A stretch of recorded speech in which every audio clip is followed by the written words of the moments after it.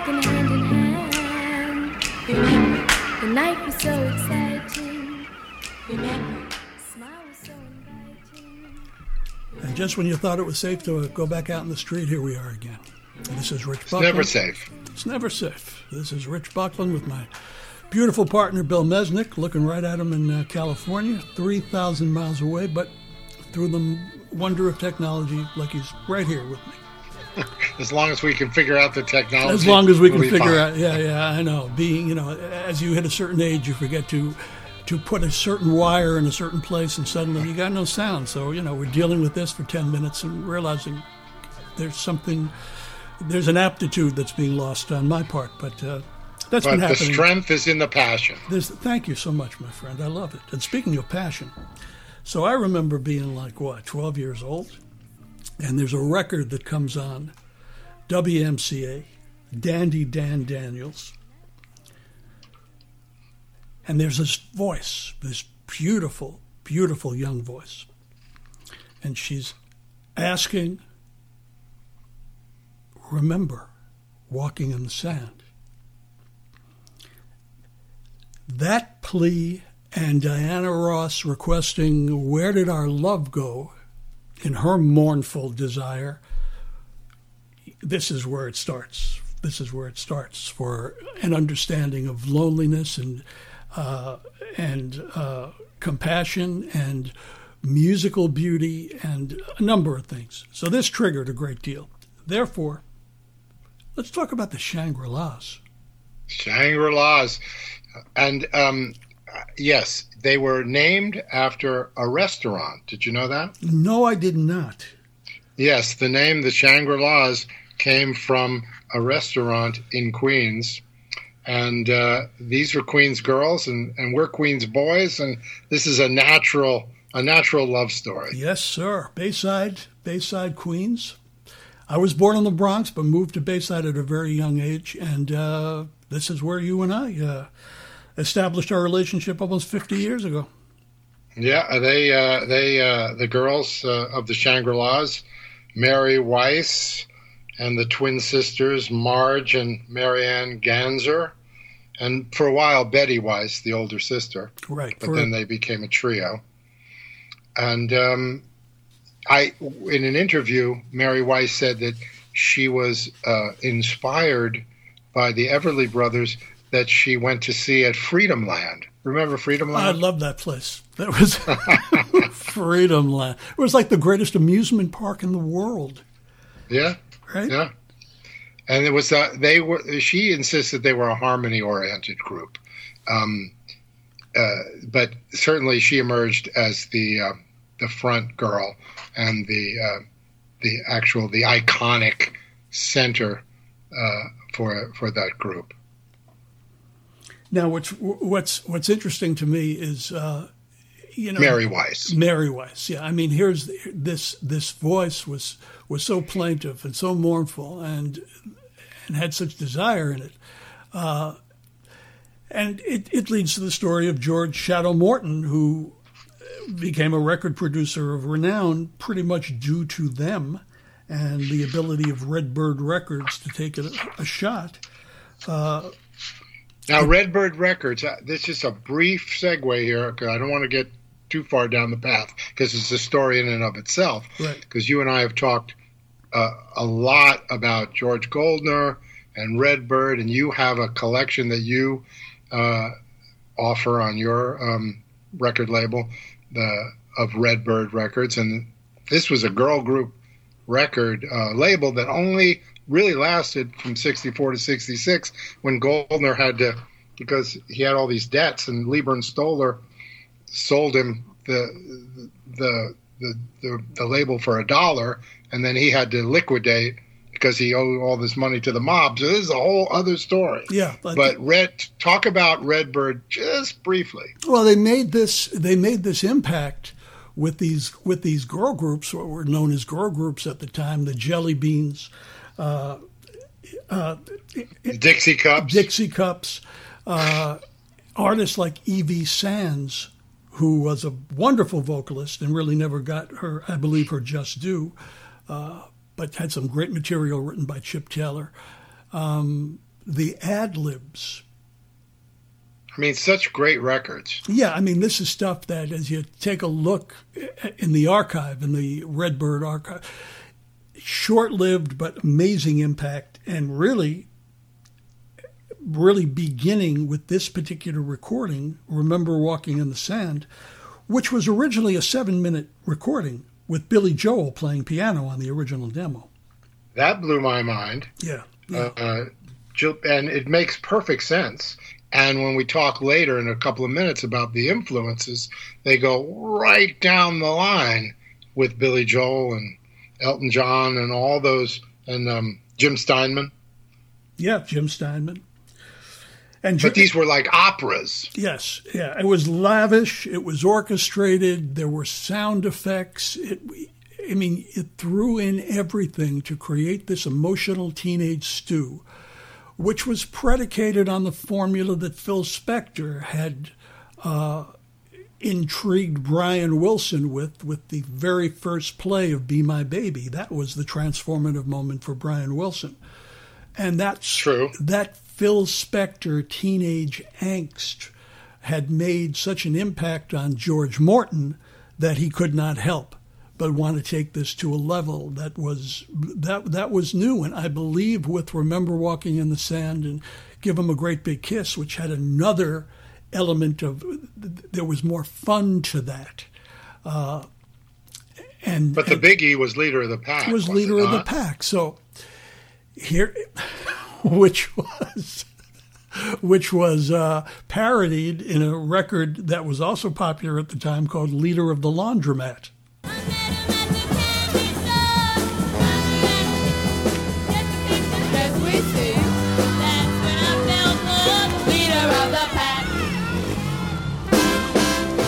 Which, interestingly, was also written by Ellie Greenwich.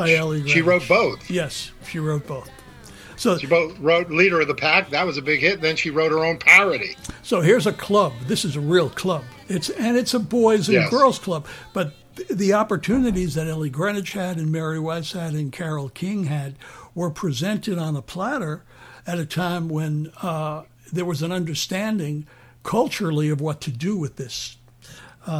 Of course, everything is a whole different ballgame now. But then I think it was really revolutionary in the impact that these women had, particularly these young women, in attempting to keep the peace as the British invasion was flowing through. Exactly, and these girls toured with the Beatles. Yes, they toured with the Beatles. How in the fall of 1964. How amazing is that? I mean, I think everybody wound up touring with the Beatles because they needed backup acts as they came here and played all these extraordinary programs. But, George Morton was obsessed with death, and he loved the idea of, quote, the death disc, like Ray Peterson's Tell Her I Love Her, and of course Jan Berry's Teen Angel, Dead Man's Curve, Wayne Cochran's Still, and I listened to Eddie Vedder's performance of Last Kiss, and I think to myself, this is really an iconic tune.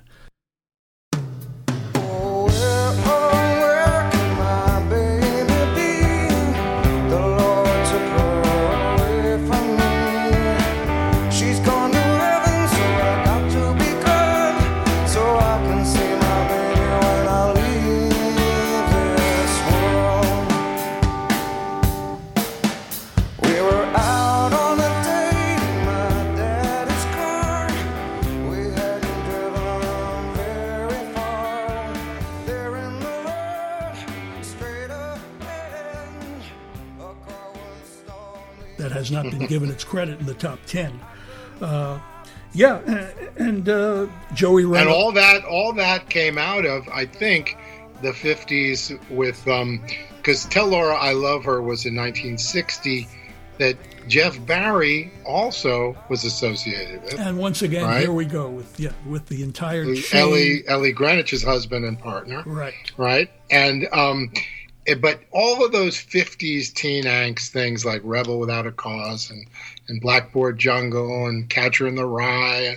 There was this love of teenage melodrama and angst. Yeah, I think Bill Haley is given too much credit for having started this alleged teenage revolution with Rock Around the Clock because of its impact in Blackboard Jungle as being the theme song for Blackboard Jungle. Right. But what it did do is it allowed a signature, this juvenile delinquent signature that Jerry Lewis even parodied in The Delicate Delinquent. It had James Dean was the icon of of course, and he was.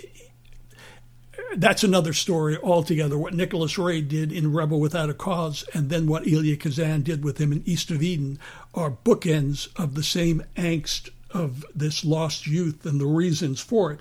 Of course, in East of Eden, we understand the reasons for getting lost. In Rebel Without a Cause, you got Jim Backus with the apron on, and he tells his father to stand up and smack his mother in the face, is what it evidently sounds like in this.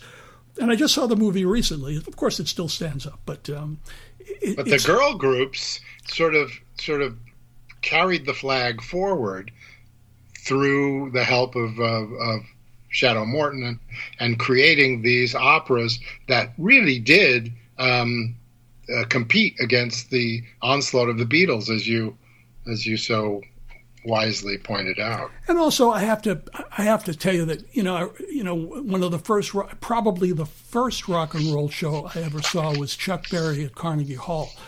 But then Murray the K had his Brooklyn Fox shows, and it's where I had the opportunity to see Mary Weiss on these bills with Gene Pitney and a variety of other artists. And there were no English groups. Those were all dedicated to American groups. The Shirelles,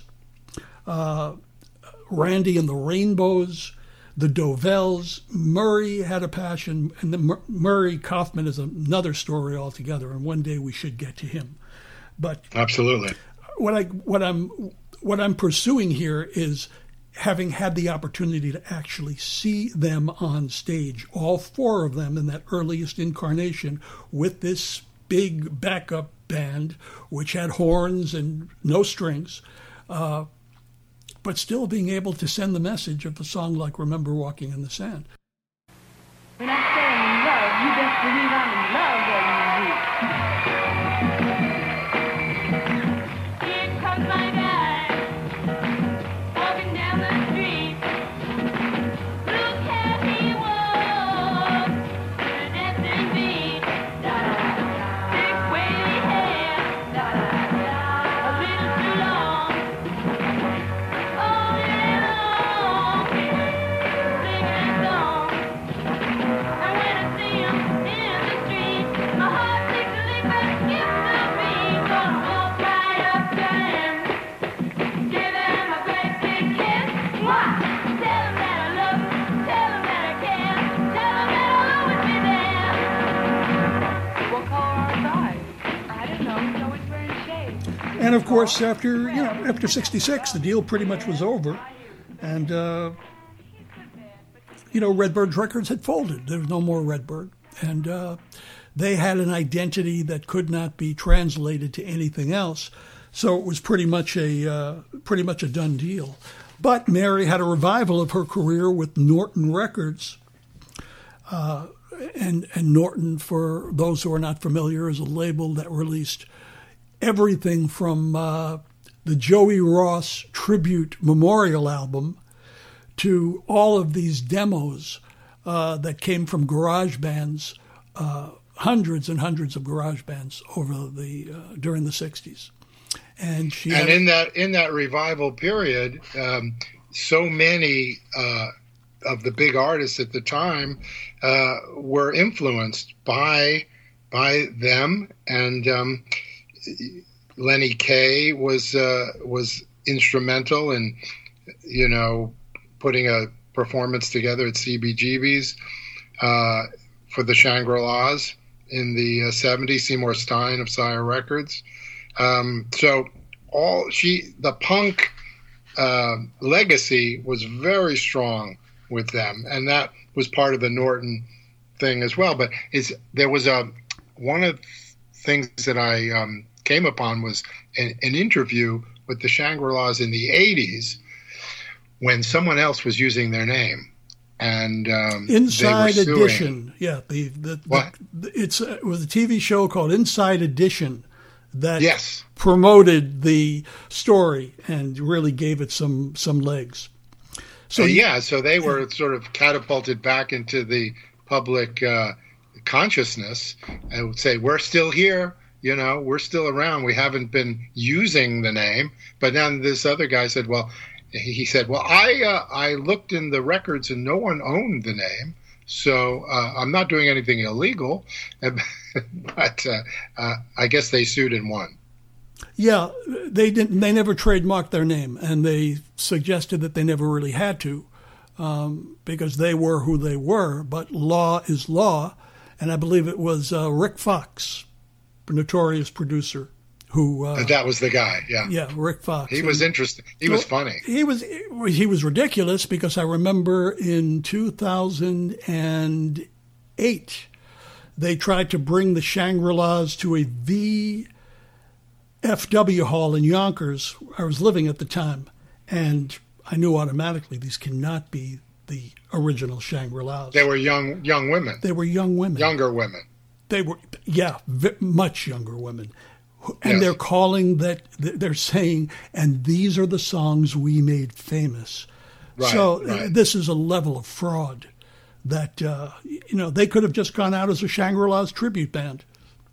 Exactly. But I don't think in those days they really had tribute bands. No, they didn't. This is a more recent development. Yeah, and over the course of years, we've seen it in Who Are the Real Drifters, for example. You have all these groups going out on the road with, members that were never original members of the Drifters or the Temptations, or it goes on and on and on.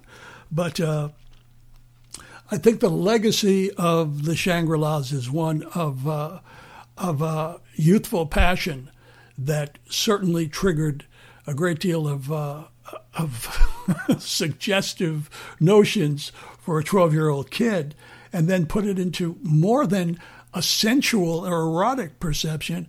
It was the understanding that this music flowed through to identify loneliness and to identify a longing that could only suggest what was about to come as teenageism set in.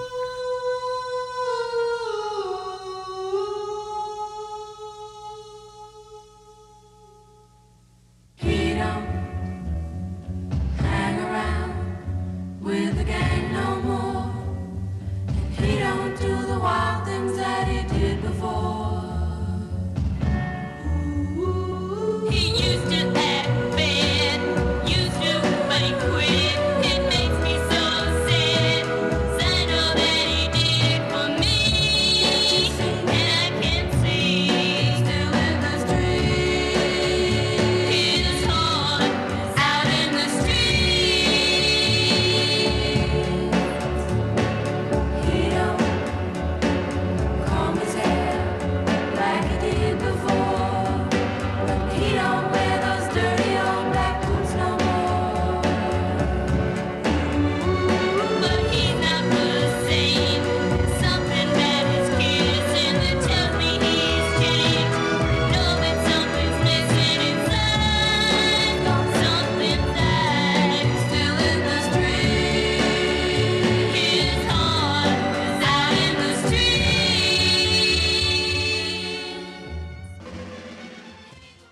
And boy, did we find out. Yeah, and above all of that was she had a great voice. Oh, she had a and wonderful- yeah. when she came back with Norton Records and was promoting that album in what year was that? 2004 was it? I believe 2007. Yeah. 2007, backed by Garage Rockers, The Reigning Sound, titled "Dangerous Game." She still sounded great. Yeah, and she has had a successful career as a interior designer, a passion she'd carried with her, and was able to find a successful career in. So she was able to make that transition from teenage rock star to the adult world, and then back around again into accommodating the memories of those who remember those records and wanting to see her live once again. Yeah, I mean, and the influence, as I said before, the New York Dolls, Blondie, the Go-Go's did Remember Walking in the Sand, New York Dolls, Johnny Thunders, Ian Svenonius, Ryan Adams, Julian Cope. Leader of Pack was performed by Bette Midler. Well, look, on and on and on. Yeah, but when David Johansen said, when I say I'm in love, you best believe I'm in love, LUV, it reopened that entire door to understanding the nature of their impact, just with that one phrase. And if you go to Dig This, our website, you'll see that clip of the Shangri-las performing "Give 'Em a Great Big Kiss." So, and it goes all the way to Amy Winehouse. And it goes yes, it does. It does. So I think the Black Lips, Sonic Youth, Bad for Lashes. I mean, God, on and on. Yeah, and I don't think that the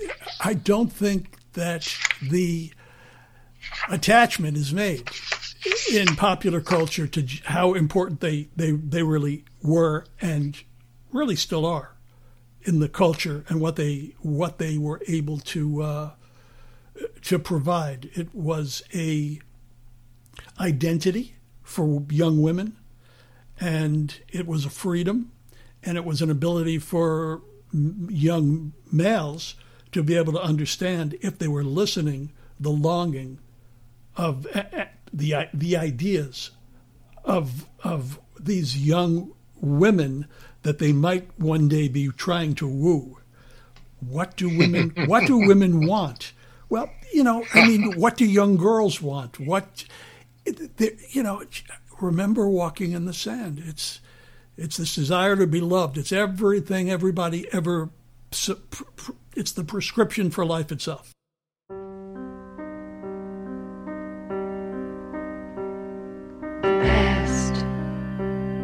Past. Well, now let me tell you about the past. The past is filled with silent joys and broken toys, laughing girls and teasing boys. Was I ever in love? I called it love. I mean, it felt like love. There were moments when, there were moments when. And that's what Mary Weiss. That's a good place to end this part one episode, and we're going to continue with our next episode with one of the architects of that sound, Ellie Greenwich. We certainly will, my friend. But that's our second part, and that will be coming up in this two-parter, Ellie Greenwich and another Queens girl. And I got Mary Weiss in my head, so I'm going to have to sign off with you now because I don't want to think too much more about Mary Weiss. It was a beautiful time, and the nostalgic fog is beginning to enclose. So we're going to sign off, and we're going to see you next time on another episode of Dig This. Thank you, my friend. Take care. Bye-bye.